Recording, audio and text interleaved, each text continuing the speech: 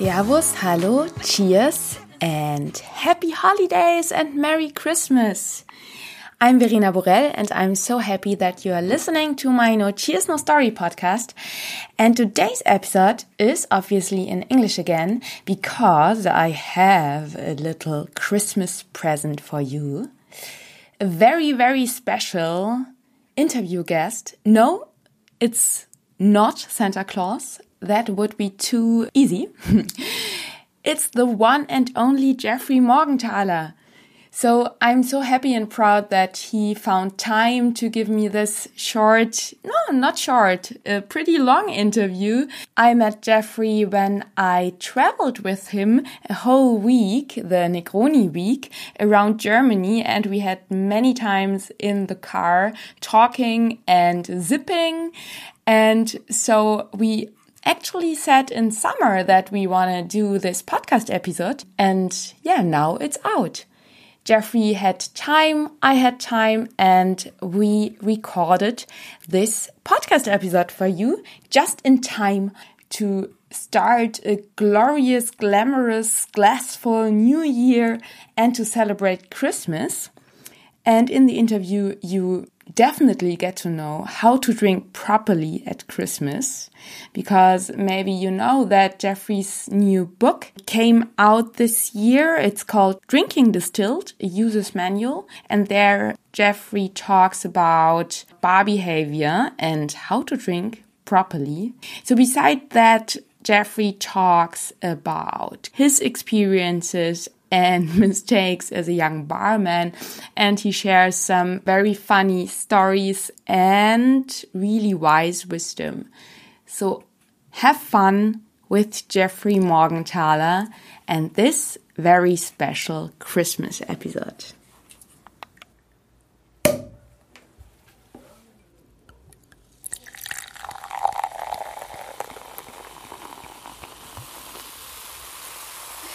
Okay, cool.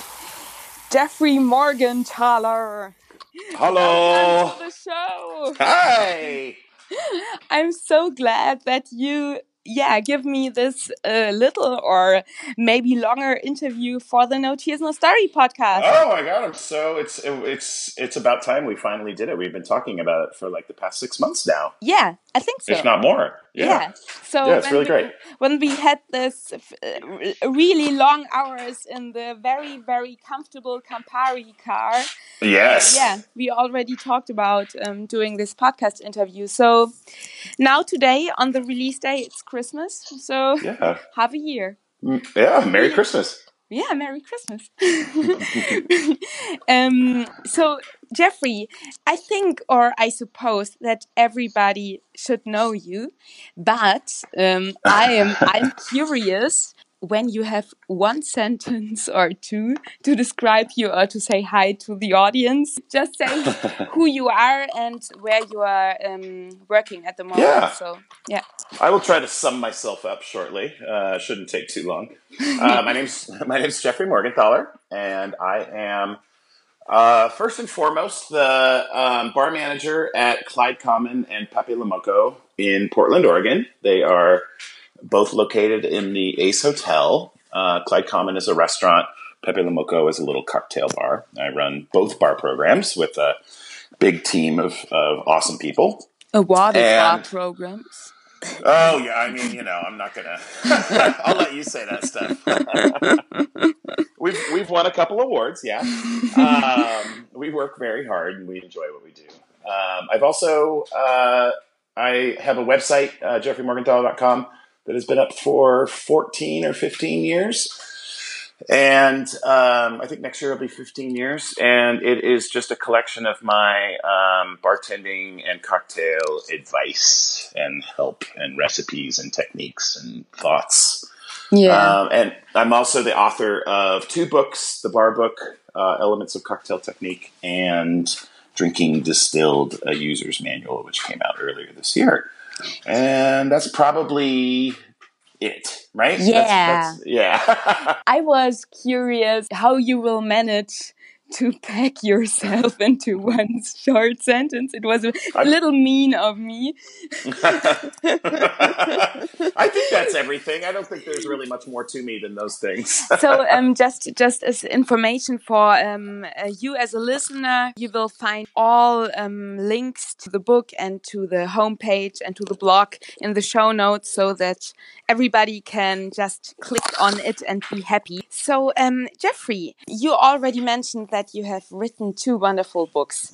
And when we had many hours in the car, as already mentioned, we talked about so subtle and sophisticated and intellectual topics like pink Negronis and that drinks are always and drink recipes are always very personal and everybody has their own taste. The first book you have written, the bar book, Elements of Cocktail Technique, you set the focus not on personal drinks and recipes, but on techniques that are kind of more objective. I mean, the book was published 4 years ago, and I think the variation of techniques has grown, and on the other hand there is a big hype around like fancy looking drinks and cocktails.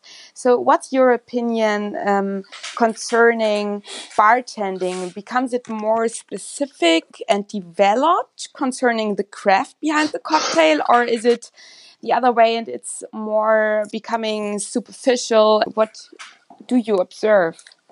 Well, yeah, I mean, that book was really designed, as you say, to help people make, sort of better drinks or, nearly, perfect drinks. Here's just to like back up a little bit. I think that one thing that most people don't know that I don't really talk about all that much that I should talk about is that my vision for that book was that it would kind of be a companion or sequel to Gary Regan's The Joy of Mixology.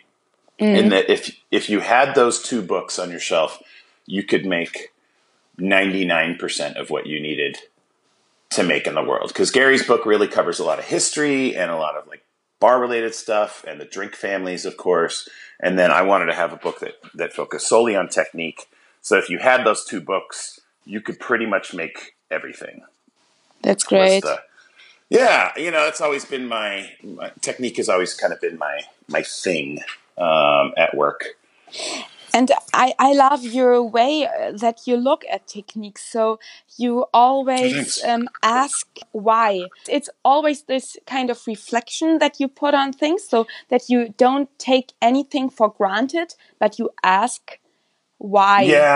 Why shall I do it? Questioning things, for sure. Yeah. You're totally right. One of the things like we're not a big fancy restaurant. Like we're not part of like a big group, we're just owned by my boss. He's just he's a local guy. He's been a restaurant guy all his life. So we don't have access to like, $5,000 rotovap equipment, all this sort of crazy scientific equipment. So, which I think is better because it forces us to be more creative. We have to find solutions that don't require a bunch of money. And I personally think that that's more fun than just throwing money at a problem. So as much as like sometimes it's frustrating for me, it's also, I wouldn't change it for the world. Yeah, I see your point. And was it maybe that you started to reflect on everything you do during your time now at the Clyde, or is it before that? Because I think you I think it's always many different bars, right? Yeah, for sure. And they've all kind of been the same. I've never worked for a large corporation. I've never had like a big budget. They've always been, small independent restaurants everywhere I've worked. That's kind of helped inform like what kind of bartender I am. Yeah. So you had to ask and reflect on things to make them perfect so that they are really working well. Yeah, especially when you're competing with people that do have big budgets and lots of toys and stuff. You have to really be creative, you know? Yeah, that's true. But what do you think about the technique and All the fancy toys. garnishes and toys today? Yeah. Because I mean, when I scroll my Instagram feed, not your posts, of course, but My posts are sometimes just pictures of my dinner. Yes, I love your dinner. I love your dinner pictures. Great. I always like being hungry.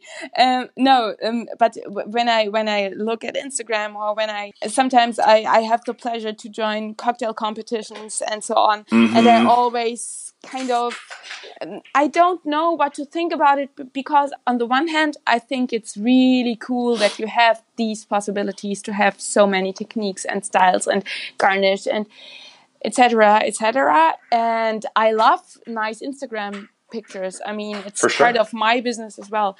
But on the other hand, I'm not sure sometimes if this makes the bar world more superficial, so that you have bartenders and the drink has to look good. But what is your opinion to that? Because you are so long in the business, and not that you are old, but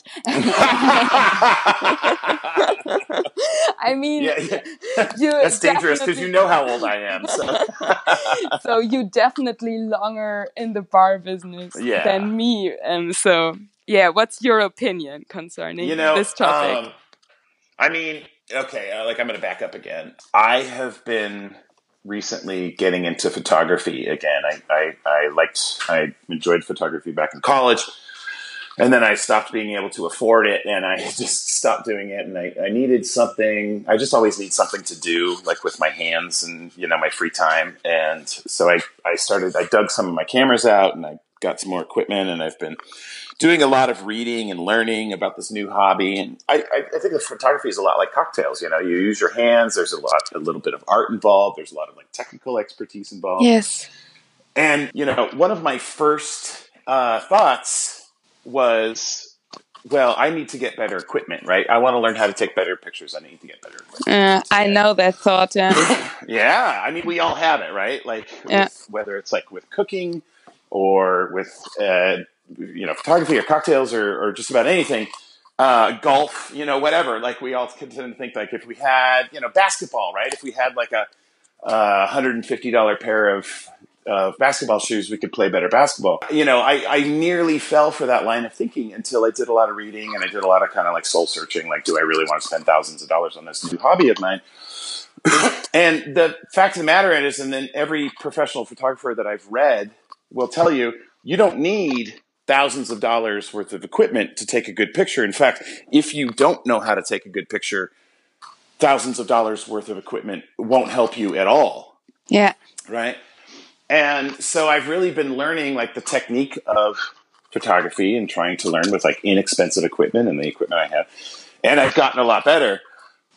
And I think that cocktails are a lot like that, in that like there's I think with newer bartenders, younger bartenders, there's this thought that like, if I could just get my hands on a rotovap, if I could just get my hands on an immersion circulator, if I could just get my hands on all of these important, a nicer bar spoon, $150 bar spoon, as opposed to, say a wooden chopstick, that I'll make better cocktails. And all of that stuff is really nice, and it can help make better cocktails if you already know how to make great cocktails. But I think that one thing, and it's not sexy, which is the bummer, like nobody really wants to talk about it because it's not sexy and it's not fun. But you have to learn how to make great drinks before you start adding fancy machineries. Sure. Yeah. I mean, it's not going to help you make a better drink, and with all of these drinks, you're talking about competition drinks, and I judge a lot of competitions as well. And I see a lot of people getting into the falling prey to the mistake of buying fancy equipment or using fancy techniques without fully understanding why they're doing it. It all comes back to the same basic question: does the drink taste good? Yeah. I mean, that's really all that matters, right? I mean, once you have a drink that tastes good, you can add layers of meaning, you can add layers of complexity, you can add layers of fun, you can add layers of interest or visual interest or garnish and all that kind of stuff. But if the drink doesn't taste good, then nobody will care. And you can get as many Instagram likes you want with a sexy picture of a beautiful garnish, but like the minute somebody comes into your bar and tastes your cocktail and realizes that it's shit, it's like So the base for you for a good tasting drink is the basic knowledge of doing it, right? You have to do it. You have to do it 1,000 times. Yeah. In order to figure out, I think that a lot of people say, "Oh, I picked up a book and it told me how to make a old fashioned, so now I know how to make an old fashioned." Okay, what's the next thing? And it's like, my bartenders and we make old fashions, thousands of old fashions every year, and we still feel like we're practicing all the time.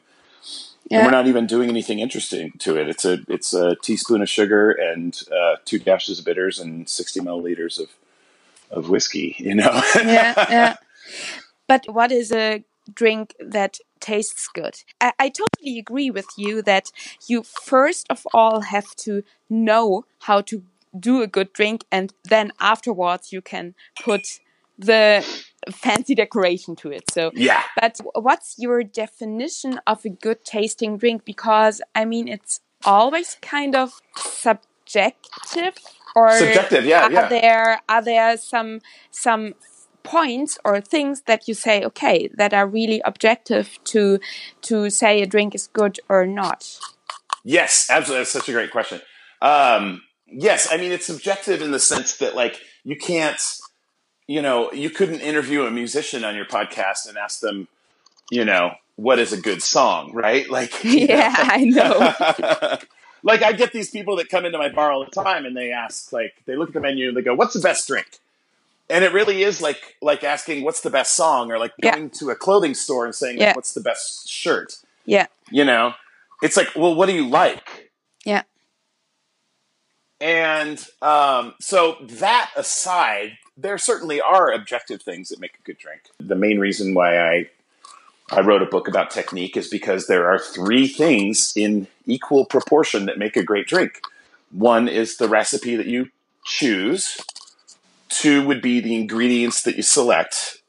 And 3 would be the technique that you employ. And if any one of those things is not, as good as it can be, you're going to have a bad drink. We could make an old fashioned with perfect technique, but we could make it with terrible ingredients and it's not going to taste good. Or we could make it with, the best ingredients and the best recipe, but terrible technique, and it's not going to taste good. So it's like in a sort of objective way, I think that that's how you can define the difference between a good drink and a bad drink, is that like all 3 of those things need to be looked after. Yeah. Yeah. Does that make sense? That makes really good sense. And I totally agree with you, because I told you when we had this time together during the Negroni week that I don't like sweet drinks, but I can say to a drink that is like served me, for me personally, it is too sweet, but it is a good drink because recipe is balanced, it's well made, and so on and so on. So I totally agree with you, and I think it's really good that you mention it and that you point it out. Yeah, it's like pisco is not my favorite, but I can make you a pisco, a perfect pisco sour. Yeah. Yeah. So techniques, drinks, recipes. What about the soft skills in the bar? I mean, you're one of the greatest hosts I've ever met, and you just don't serve and please your guests, but you entertain your guests as well. I guess you did see me behind the bar. I was thinking like, oh, she's never seen me behind the bar. But you have yes, seen me behind I the bar. did. Yeah, like 4 times. Yeah. And sometimes you please with pink drinks, but yeah. But one question that I'm always asking me is this balance or even gap between being a good host and focusing of being an extraordinary mixologist. So with many bartenders that I talk to, there's always this, what's the task of a bartender, where to focus, because today the host thing is a big topic on the one hand, and is kind of a hype, and on the other hand there is this mixologists thing. What do you think is a good balance, or what do you try to teach your team members on this topic? That's another tough one. That's like, how do you describe what a great host is, right? Like, I've seen some wonderful hosts at very fancy cocktail bars that would be very out of place in a neighborhood, beer bar, right? I've seen some neighborhood beer bartenders that would be fantastic at a fancy bar. In fact, I've hired people like that based on that, because I knew that, they would be great hosts. If I just taught them how to make cocktails, they'd be, great cocktail bartenders. Yeah. Yeah.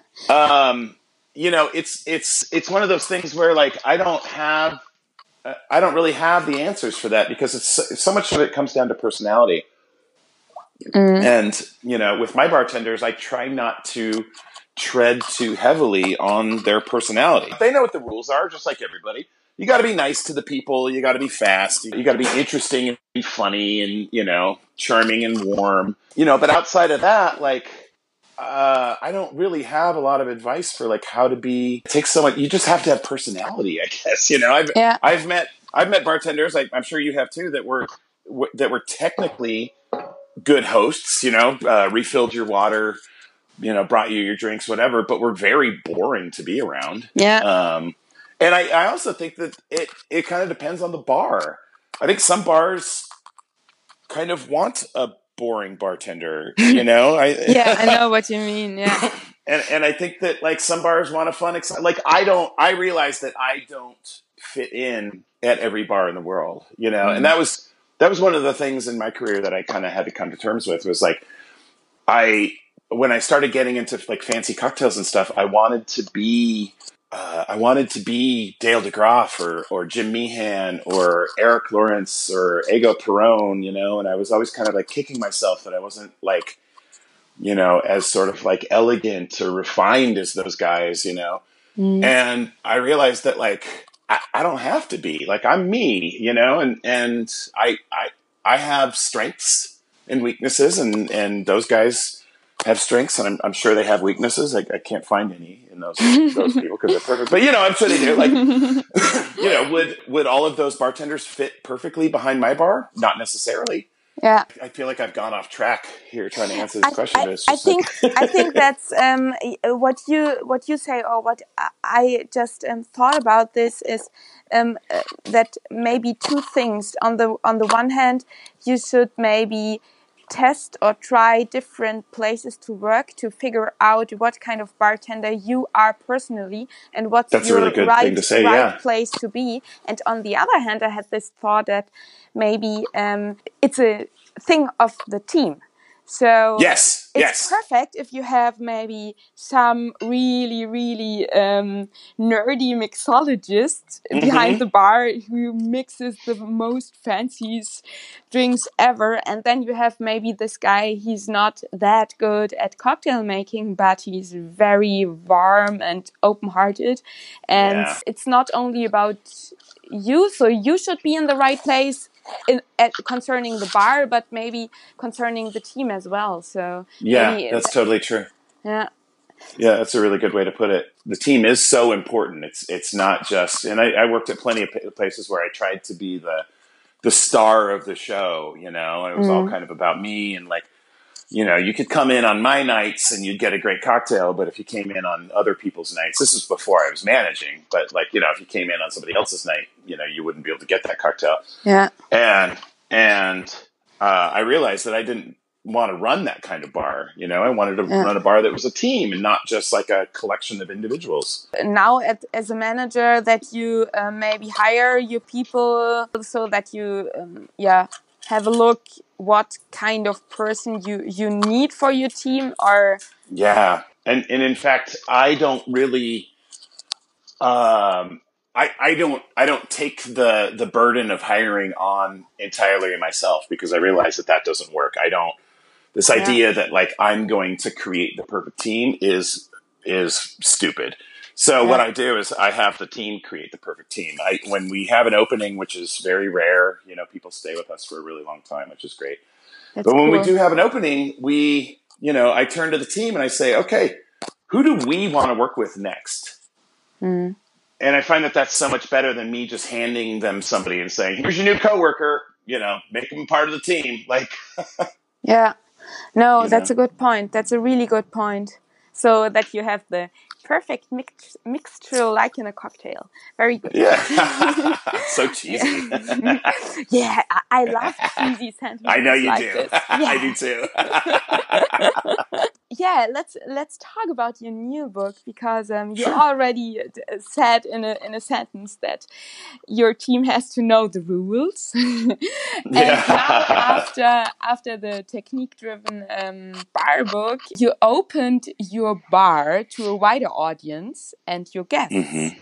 Yes. And I mean, Drinking Distilled is the subtitle is a user's manual. So for everybody who did not read it, I highly recommend to read it. It's lots of fun. It's more for everybody who likes to drink and who likes to come to a bar. Why have you written the book, and what was your idea behind it? Well, there was one moment that like really kind of made me think, and that was I was working brunch a few years ago, and you guys do brunch in Germany, right? Brunch? Mm-hmm. Yeah. Brunch. The late breakfast thing. The late breakfast, yeah. With lots of Bloody Mary and champagne. Yes, exactly. So I was working brunch for a while. We opened for brunch, and of course, being the bar manager, I had to staff it and work it myself, and kind of all this stuff. And by the way, brunch sucks. Brunch is like the worst shift you can possibly work. It's so awful. But because of the early working hours, or because of the people who come. Oh, both. I mean, no bartender should have to get up at 6 o'clock in the morning. It's cruel. It's really awful. Yeah. And then, the other thing about brunch, this is like a total like side track here, but like the other thing about brunch that makes it so hard is like, it's not like nighttime bartending where somebody comes in and they want a drink. At brunch, everybody wants like 5 drinks, right? They want like a water and a sparkling water and a coffee and an orange juice and a mimosa and a Bloody Mary. It's like nobody has one drink. So it's like, you're working like 5 times as hard because everybody wants like 10 things, Yeah. But I was working brunch, and I noticed a lot of these like young guys, these young like cocktail geeks that would come in and order Manhattans and old fashions and last words and things like that with their brunch. Wow. And we're so proud of their drink orders. And I was thinking, that is just such a dumb way to drink, right? Like, you don't drink a Manhattan with your breakfast. Like, that's just, like, that's bizarre. Yeah. Right? Yeah. And I thought, well, these are all, like, younger guys that haven't been told. All they've been told is, like, Manhattan is a great drink. Old Fashioned is a great drink. You should drink it. They haven't been told that, like, the Manhattan is a great drink at a certain time of day when the weather is a certain way. After 5, absolutely, yeah. And it really got me thinking about, like, the time of day that people drink things and the time of year that people drink things. Every bartender complains about the psychopath that comes in at 10 o'clock at night and orders a Bloody Mary, because Bloody Marys are for the daylight, right? Yeah, I know. And that maybe there was like a set of rules in there, and just all of the other things that I've thought in my life and have tried to teach, not just bartenders, but like consumers, about, just the whole world outside of like making cocktails, the whole world of like drinking cocktails. So this, it's more about the how instead of the what, right? So how you drink. Now I'm curious, are there some maybe crazy situations concerning customers' behavior or maybe bartenders' behavior that you said, okay, there are rules and it's good that we have rules? Yeah, I mean, aside from the like kind of time of day stuff, I think there are rules about, certainly about people's attitudes in bars. I think that, not to overgeneralize, but I think that a lot of like men could stand to use some rules. I find a lot of like men of a certain demographic that come into a bar and act entitled as if they own the place and talk to the staff in a certain way. That's talk to other guests a certain way, that talk to certainly women in a certain way.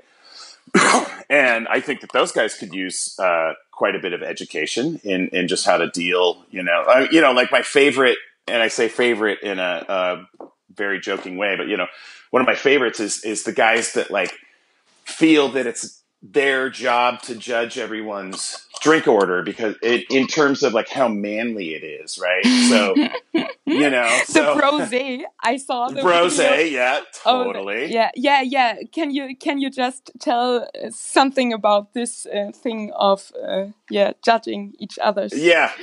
I mean, it's just like it's such a man thing, right? To like kind of judge the manliness of everybody's drink orders, right? Like because as rosé was becoming more popular, these guys were they called it brosé, so that they could justify men drinking pink wine because obviously something that's pink, can't be consumed by a man, or like, I work in Clyde Common is predominantly a whiskey bar. Mm-hmm. We have a ton of whiskey. We know a lot about whiskey. We love whiskey.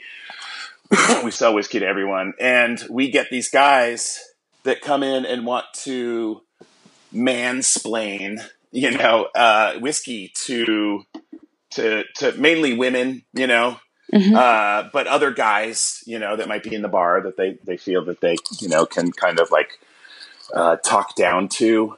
Mm-hmm. And it's just so irritating. And most of the time they're wrong. Mm-hmm.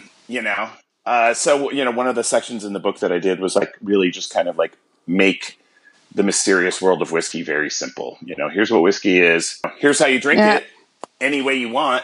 That's one that always drives me crazy. Like when somebody comes in and gets a whiskey and they get it on the rocks and then the person next to them tells them that they shouldn't be drinking that whiskey on the rocks because it's the wrong way to drink the whiskey, that they should drink it with just a drop of water because it'll release the aromas and blah, blah, blah, blah, blah. Yeah. And I'm like, I know more about whiskey than pretty much everybody in the bar at any given time. And about half the time I drink my whiskey with rocks because I like it. And half the time I don't. There's no rhyme or reason to it. It's all a matter of preference. Yeah. So that's kind of like that one person steps behind the limits of the other person. Yeah, that's something that's really rude. And one thing that makes me kind of crazy here in Germany is that the please wait to be seated thing.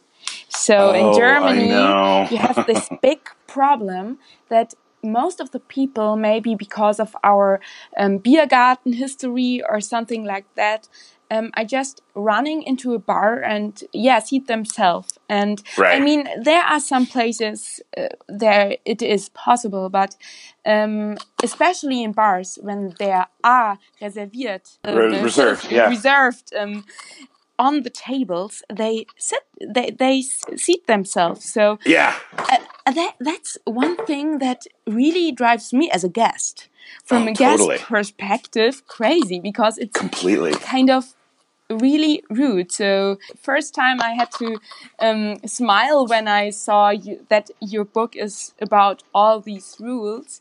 But on the other hand, I thought, there are rules, and Yeah. it's really cool that you have written them down. And I mean, you did it in a very thank you.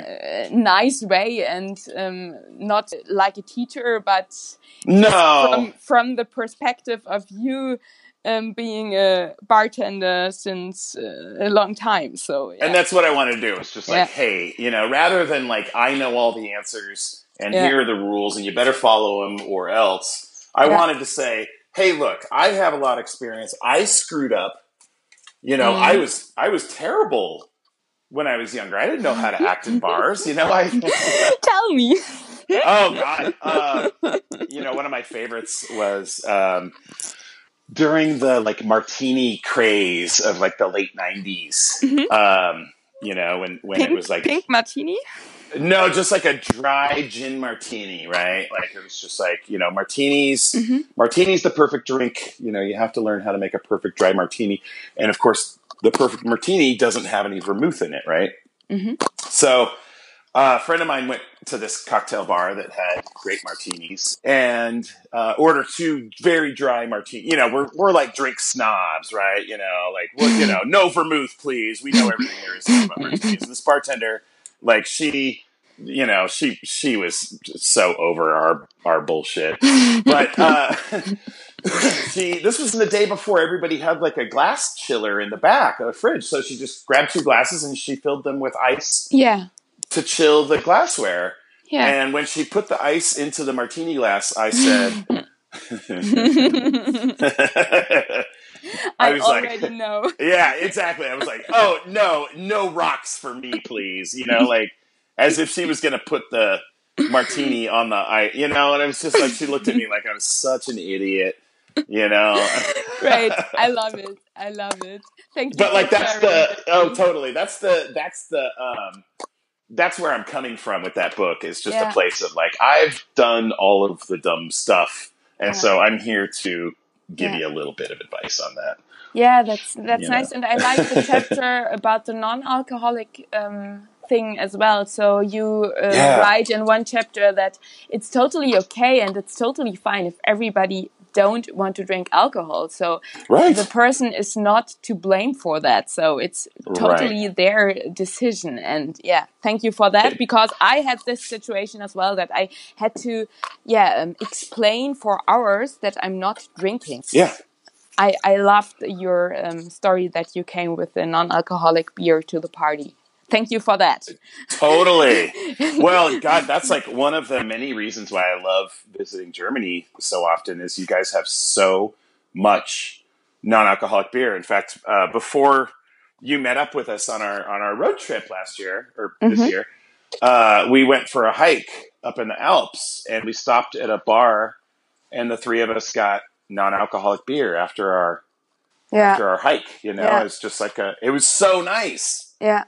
And we don't have that much non-alcoholic beer here, and it kind of makes me sad because I always have all this delicious, like, non-alcoholic Hefeweizen and stuff when I'm in Germany, and then I come back home and it's like there's like 4 types of non-alcoholic beer here. It's kind of sad. Oh no! Next time you come to Germany, you have to make friends with one of the beer guys or something like that. Yeah, totally. So that they import for your restaurant. I know. You should get a good deal, Jeffrey. I think you can do that. I totally think maybe believe I should in you. become I should just open an import-export company and just start importing German non-alcoholic beer. If you need something to make some marketing, just call me. Okay. We'll start our non-alcoholic beer revolution of the world.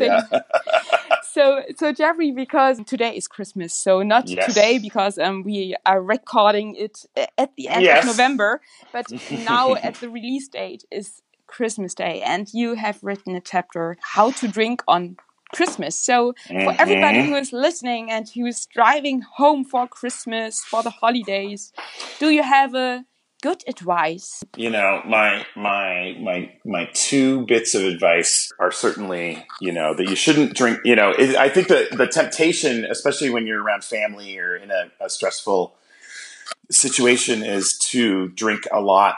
And I would definitely advise against that if you can. It always sounds like a great idea, but it's not the best idea. But also, my main point of advice for drinking on Christmas is that everybody should drink eggnog. It is the most wonderful drink.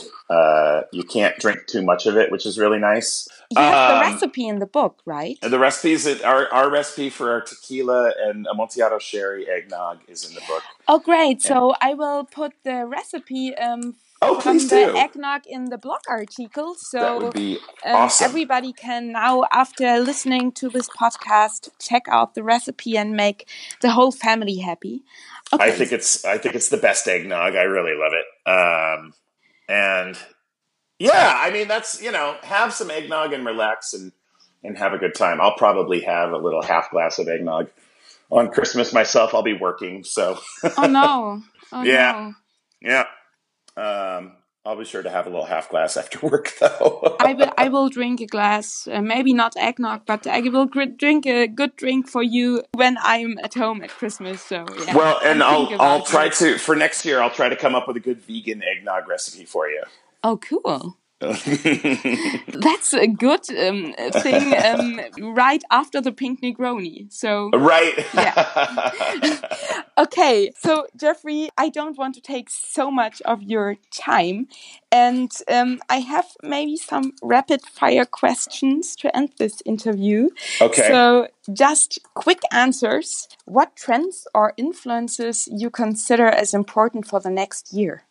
Oh, I get that every year at the end of the year. I always get that question, it's so tough. And I guess my trend that I always fall back on with this question is more people making better drinks more often, I think is the best trend. I love it. And the only trend that I ever want to see is just more and better. I love it. That's the best advice you can give. Yeah. And maybe that's already the answer for my second question, because I wanted to ask you if you have one advice for young bartenders. What would you tell them? Get yourself a good pair of shoes, That's great. Really nice. Yeah. I love it.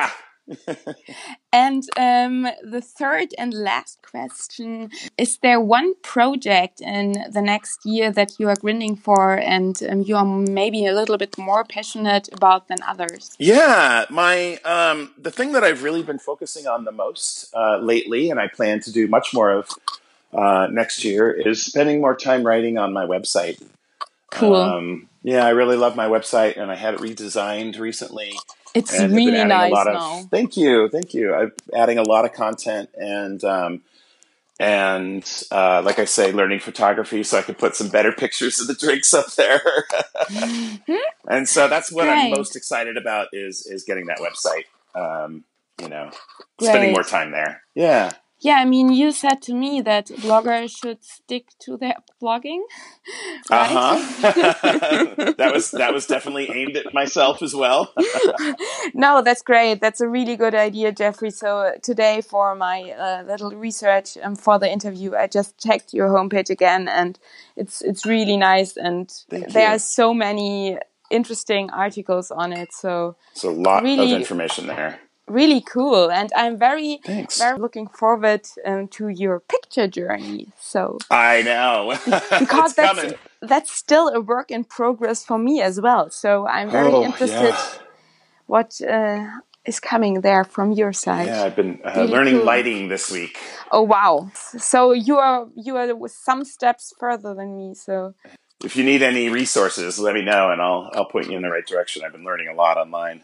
Cool. Really good. I will write you an email. Yeah, please do. Yes, I need this.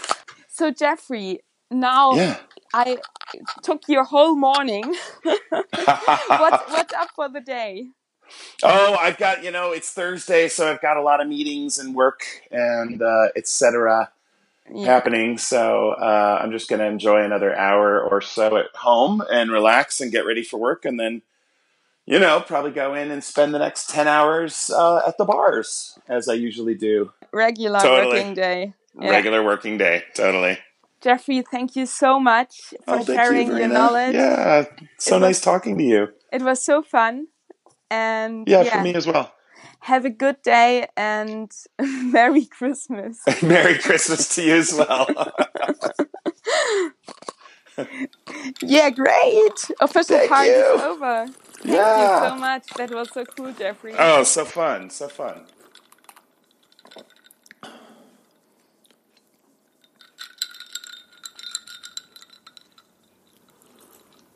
That was Jeffrey.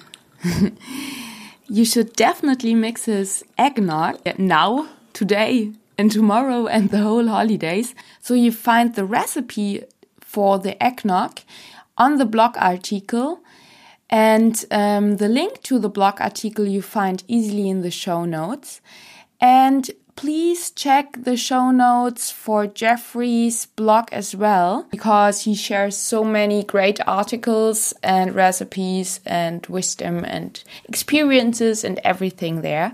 And I put in the show notes the link to Jeffrey's books and to my Instagram channel as well, and to my Facebook channel, and to Jeffrey's Instagram channel. So you see everything when you just scroll down and check the show notes. I hope you had fun with Jeffrey. I hope you learned many new things and maybe you had some fun time. And now I hope that you have a wonderful Christmas and a happy New Year. And that you don't have to work at Christmas, and that you have the possibility to take some time with your family and friends. And now I will switch to German because I can speak more from the heart in German. So I want to say thank you to my German listeners as well. Danke, dass ihr so treu wart in diesem Jahr. Den Podcast gibt es jetzt seit Oktober 2017. Und ich habe bis jetzt jede Woche eine Folge veröffentlicht. Wir sind jetzt bei 63, also seit 63 Wochen gibt es den No Cheers No Story Podcast und ich bin total happy, dass ihr mir treu seid, dass ihr mir zuhört jede Woche und mir so viele schöne Rückmeldungen gebt. Und ich freue mich total, wenn ihr mir weiterhin Support gebt, wenn ihr diesen Podcast abonniert und wenn ihr mir eine Bewertung auf iTunes hinterlasst. Das ist wirklich, wirklich wichtig. Also wenn ihr mir nach der langen Zeit Podcast irgendwie was zurückgeben wollt, dann bewertet mich auf iTunes. Und ich wünsche euch von ganzem Herzen jetzt echt schöne Feiertage. Ich hoffe, wie gesagt, dass ihr nicht arbeiten müsst, dass ihr so ein bisschen Zeit habt, die Füße hochzulegen und Eggnog zu trinken.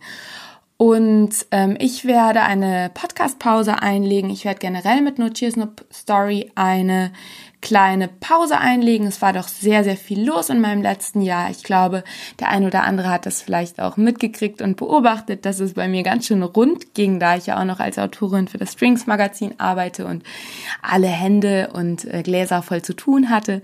Und deswegen werde ich jetzt im Januar eine kleine Pause einlegen und melde mich dann mit Podcast und Blog und vollem Social-Media-Programm Ende Januar wieder bei euch und werde bestimmt zwischendurch mal irgendwie ein bisschen was auf Instagram machen. Aber dass es wirklich was zu hören gibt und knallhart auf die Ohren wieder neues, brettstarkes Wissen und neue Artikel, das dann Ende Januar. Und in der Zwischenzeit haben wir ja 63 Folgen, die ihr vielleicht noch nicht gehört habt oder schon gehört habt und schon wieder alles vergessen habt. Deswegen, ich werde da vielleicht in der Zwischenzeit den ein oder anderen Link mal droppen zu meines Erachtens besonders coolen Episoden. Deswegen jetzt ein ganz, ganz von Herzen kommendes Cheers an euch und vielen, vielen Dank, dass es euch gibt, dass ihr mir folgt und ja, bis Ende Januar. Dann ganz neu und mit neuer Energie und Power.